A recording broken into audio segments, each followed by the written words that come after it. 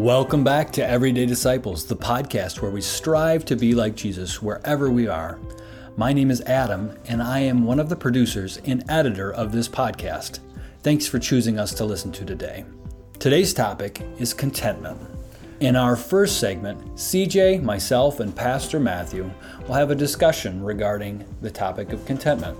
In our second segment, Pastor Matthew and I will continue our series of Why We Sing What We Sing with a song called Enough by Elias Dummer. Again, thanks so much for listening. Enjoy. Well, welcome once again to Everyday Disciples. And today I'm joined with CJ and Adam here as we are kind of talking about a timely topic here in November, the season of Thanksgiving that we're in, talking a little bit about contentment. What does it mean to, as a disciple, to be content, to be satisfied, to be all of those different words that we might use around this time of year? What does that mean and look like in the life of a disciple? So we thought maybe we'd kind of ground this discussion in God's Word in Philippians chapter 4. So Adam, you want to read that for us, verses 10 through 13? I rejoiced greatly in the Lord that at last you renewed your concern for me. Indeed, you were concerned, but you had no opportunity to show it. I am not saying this because I am in need, for I have learned to be content in whatever the circumstances.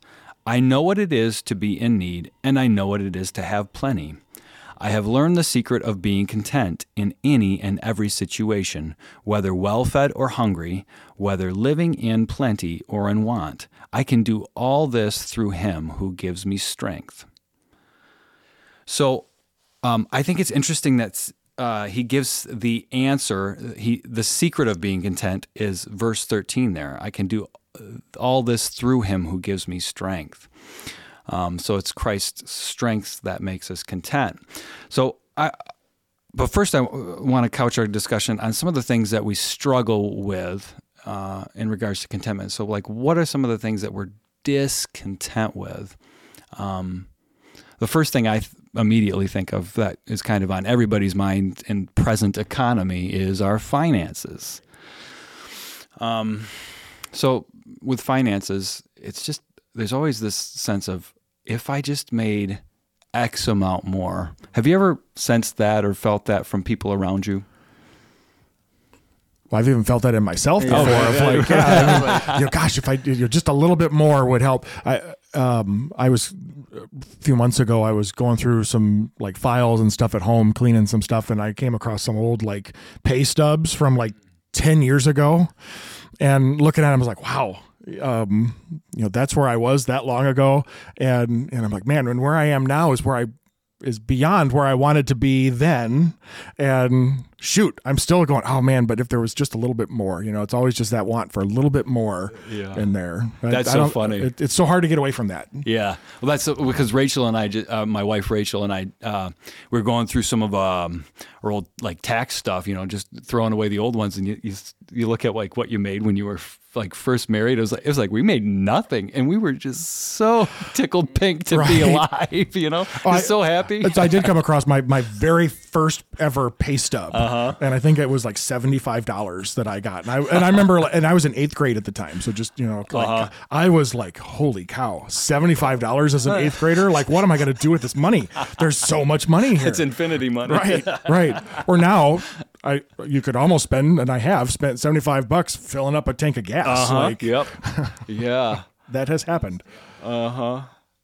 Yeah, no, I get that all the time too, and so there's this interesting statistic, and I'm sure everybody's heard it, but nobody's happier over $75,000 a year. So the 2010 study. So it's forever ago. Right. So adjust this for inflation. Found that, so it's a Princeton University study too. Oh, wow. Found that people's day-to-day happiness increases with income up to about $75,000. Oh, okay. At which point it tops out. Yeah. So more money after that doesn't make you any more happy. Yeah.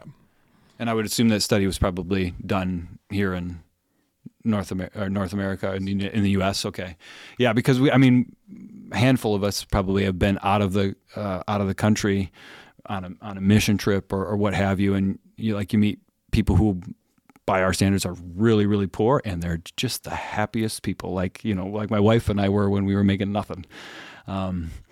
So that is definitely an area of contentment that we struggle with. I think it just has a lot to do with security, right? Now, would you say happiness and contentment go hand in hand?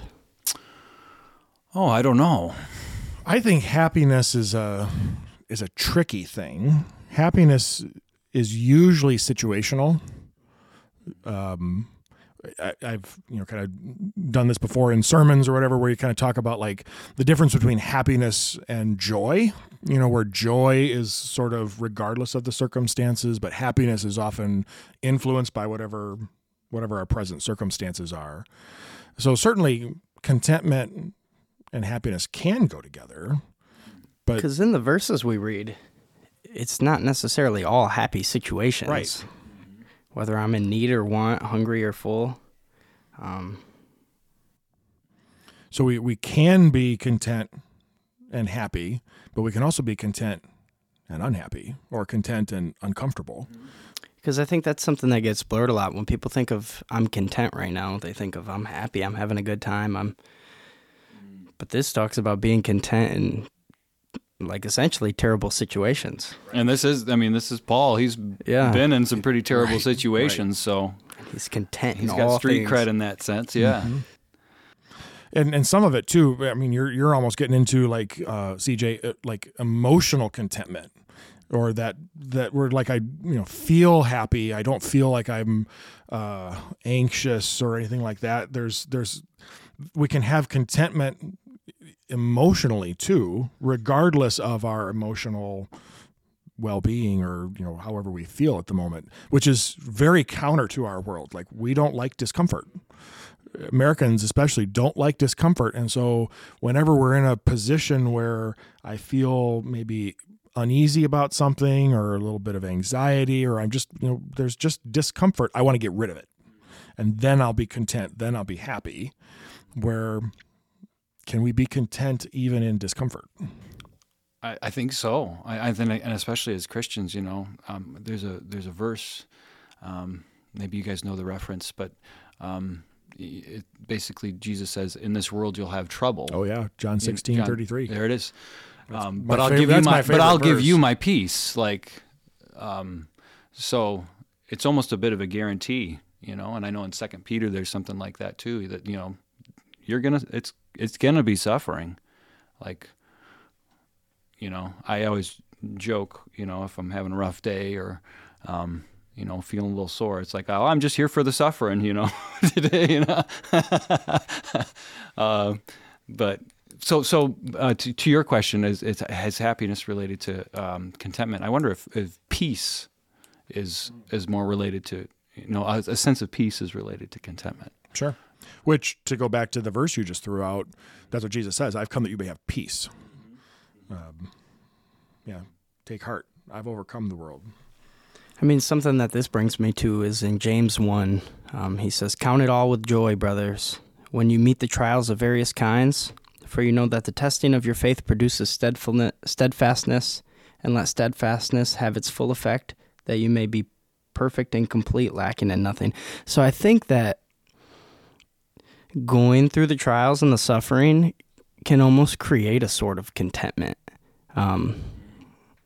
especially if you understand that it's not in vain. I know there's tons of times where I'd be working for something like outside, whether it be that's something that comes to mind, and it's like, I'm tired. I don't want to do this anymore, but I understand that when it's done, you can look back and everything's done and find contentment in that. I don't know if that necessarily correlates, but I mean, that's just something that is a connection in my mind. Yeah.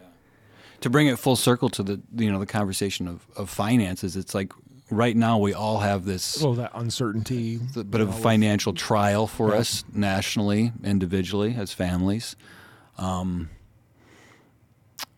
And I wonder if if we can move from a place of fretting about it to saying like, this might have some meaning.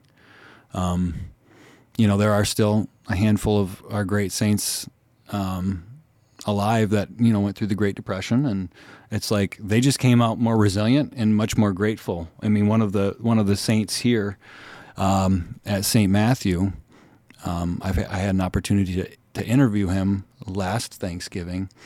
Cal. Yeah, Cal. Yep. I interviewed Cal. What is Cal? 97 now. He's deep in his 90s. He is. Yep. I don't remember exactly. And how old. any time that man opens his mouth, he's always giving thanks for what he has. He's just so happy to be alive. And 99. 99. So Cal's seen a lot. He's seen a lot of that struggle and trial in his life, and boy, he sure seems content and joyful.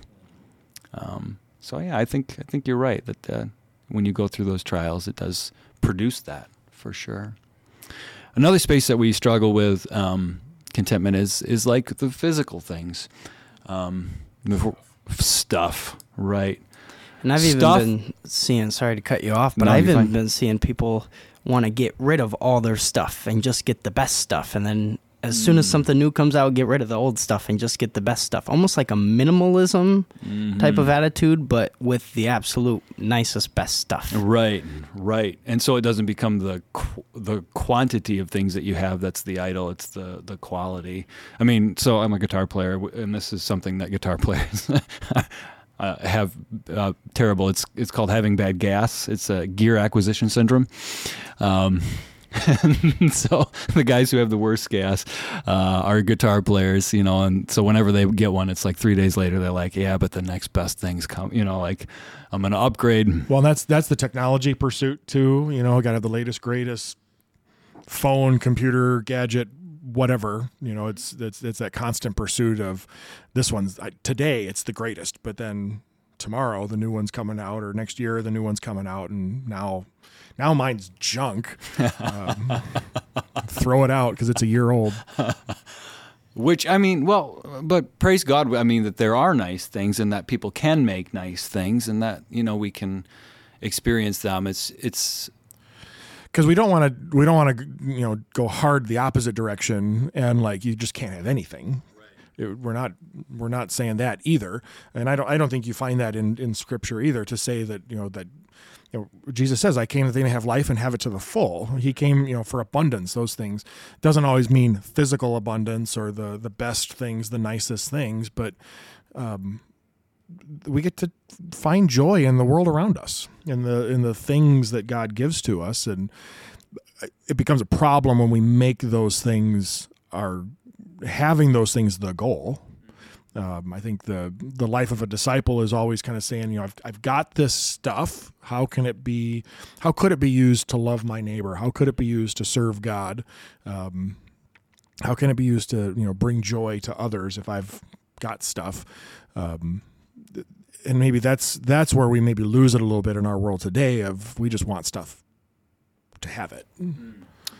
And maybe because of the status. Discontent because of the stuff rather than, Yeah, I think another thing that's helpful to put stuff in its right place is to see God, the creator, behind it, to recognize like it's through God's creativity and God's intelligence and God's, sense of beauty that man is able to create good things, and then also recognizing like the reason why I have this thing is because God has imparted gifts on me to earn an income, and so see God in the things that that you have. You can see His hand at work and behind those things, and I mean even.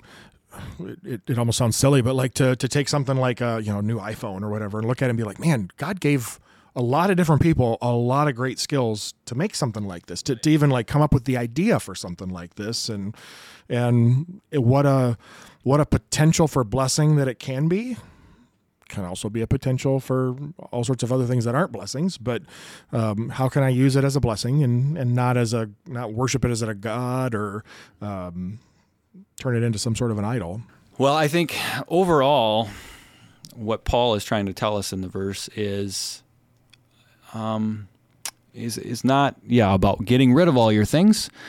It's not about indulging in the pursuit of more and more, but that once again, the way is narrow. That there's a line we walk as Christians, and it's something that we learn as we walk. And so I think it's really important for us to have conversations like this, where we recognize our discontent with each other, and sort of learn to walk in a new way that Paul is telling us about here in these verses. So, and this is something that gets picked up. Even in the Old Testament, the Ten Commandments. I mean, there's a couple commandments about not coveting, which is kind of the opposite of contentment. Coveting, kind of saying like, I want what God doesn't have for me yet. It's not mine, but I want it.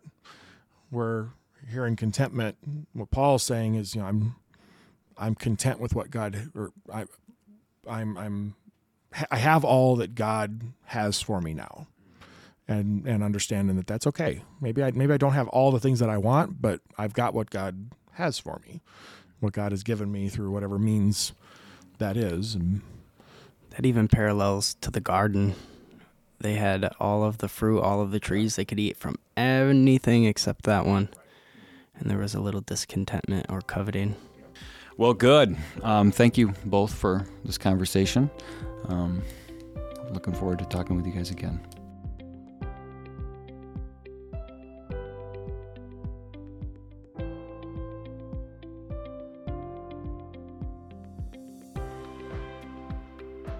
Well, I'm sitting here with Adam Vanderstelt and our worship leader here at St. Matthew. And we're here to talk a little bit about music that we sing. Another one of our Why We Sing What We Sing segments here. I feel like it needs a theme song introduction. We're going to have to come up with that. We'll have to write one. Yeah, a little sting. What we sing. Pop in there. We'll have our producer get on that. Yeah. Oh. Adam is our producer. So, but yeah, to talk about a song that we've been singing the last few weeks here at St. Matthew, a new one to us here for our contemporary service, and one that really seems to be resonating with people. I've heard a number of people who have commented on this. Now, this isn't one that I've ever heard out like on the radio. I don't know that it isn't played out there. I just happen to hear it. You introduced it to me. I hadn't heard it before you showed it to me. So. And even from a worship leader that I wasn't familiar with, I actually came across him on TikTok of all places, and a guy by the name of Elias Dummer, and who wrote this song. And I've really enjoyed his whole, at least the songs that I've listened to on the album that this came from. But the song's called Enough. And it was one of those, as kind of we were talking about some potential new songs to look at. Always kind of asking ourselves, like, what do our people need to hear? Mm-hmm. What are the truths that they need to recognize? What are the struggles that they're dealing with? What's the situations going on? And we've talked a lot about like our corner of the world here in Grand Rapids, Michigan, and kind of the side of town that we're on tends to be very affluent, a lot of like success, achievement driven kind of like things inside of people. It's what's pushing them to do stuff. They're high achievers. Yeah. And when I came across the lyrics to this song, man, it was like, this is, I think our people need to hear these words. I think our people need to sing these words. They need to know these words. And so, I mean, the basis of the song is that Jesus is enough for us. He's all that we need. But I loved like verse 1 right off the bat. I'm not what I make. I am who you have made me to be. And I'm as a pastor too, like always a fan of any time we take the emphasis off of us and put it onto what God's doing, especially in music. And so like this whole first verse, it just keeps doing that. Yeah. The next one is, I am not what I've done. I am loved unconditionally. So again, it does that flip of not us, but what Christ is doing in us and through us. Yeah, I'm not loved by the measure of love that I bring. I'm not who I know, but I am known by the King of all kings. And so when you think about like, it's just stereotypically, kind of your success-minded people, it's what I make, either Now I take that either as like my paycheck or the like what I do, like what I make, whether that's I'm making a product or I'm making sales or whatever. Like it's not that, but it's who you have made me to be, God. It's not what I've done, but you love me unconditionally. It's not who I know. It's not my contacts and networking that I do, but it's that I am known. And it goes into then just a great chorus. Jesus, you are enough. Jesus, you are enough for me. With nothing, I still have everything. Jesus, you are enough for me. And that chorus alone is great to remind ourselves, kind of as we heard in the previous segment on this episode about the Apostle Paul saying, even in plenty or in want, like I'm content. I have Jesus. What more do I need? And so we now get to sing these words too. And the second verse is kind of interesting because it talks about who God is and how God is content, which is a beautiful thing. So it says, you are maker made visible, holding the world in your hands. You are patient and merciful, giver of grace without end. You are simply satisfied by being who you've always been. You are infinite love, and you prove it again and again. So that's really talking about God and his contentment and how we're meant to model it. Right. Yeah. God needs nothing. He doesn't need us. He doesn't need us to worship him or do anything. He is content as the perfect being that he is. Mm-hmm. We sing the chorus a couple times, and then it comes to this bridge. It says, in you I am created, in you I am sustained, with you I am resurrected, you overcame the grave. And I think what's important in that first part of that bridge is the word you, right? It's placing all of the impetus on Christ. It's not that I create myself. It's not that I sustain myself. It's not that I bring myself from my sin and my death. No, you've done all that work. Right. Yeah. And with you, I stand in victory. Now what else could I need? I've got everything that really truly matters in my creation, my being sustained, my new life in Christ. With you, I want for nothing. With you, I want for nothing. Jesus, my everything. And then just going back to that, Jesus, you are enough. You're enough for me. With nothing, I still have everything. Just as we kind of saw this song, we were like, this is a song that St. Matthew needs. And I think we've kind of already seen the response from some folks that, that new song, I really liked those lyrics. That was a really, really, it's a pretty song too. I mean, it's well written. It's a very singable song for folks, and one that I think we're going to be singing this for a while here. I don't think this one's going to go away anytime soon.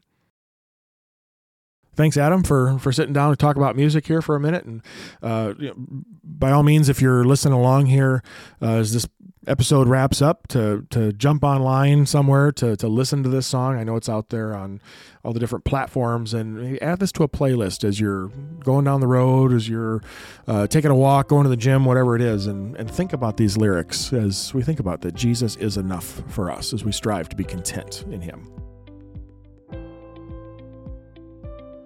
Thanks for listening to Everyday Disciples. Everyday Disciples is part of the online ministry of St. Matthew Lutheran Church in Grand Rapids. We're striving to be followers of Jesus wherever we are, and we hope you'll join us on that journey. If you've found this podcast helpful in your spiritual journey, we'd be honored if you would rate us and review us wherever you listen. It helps people find us and get the good news about Jesus out there to the world. If you've got questions or suggestions for things that you'd like to hear about on Everyday Disciples, let us know with an email to media@stmatthewgr.com.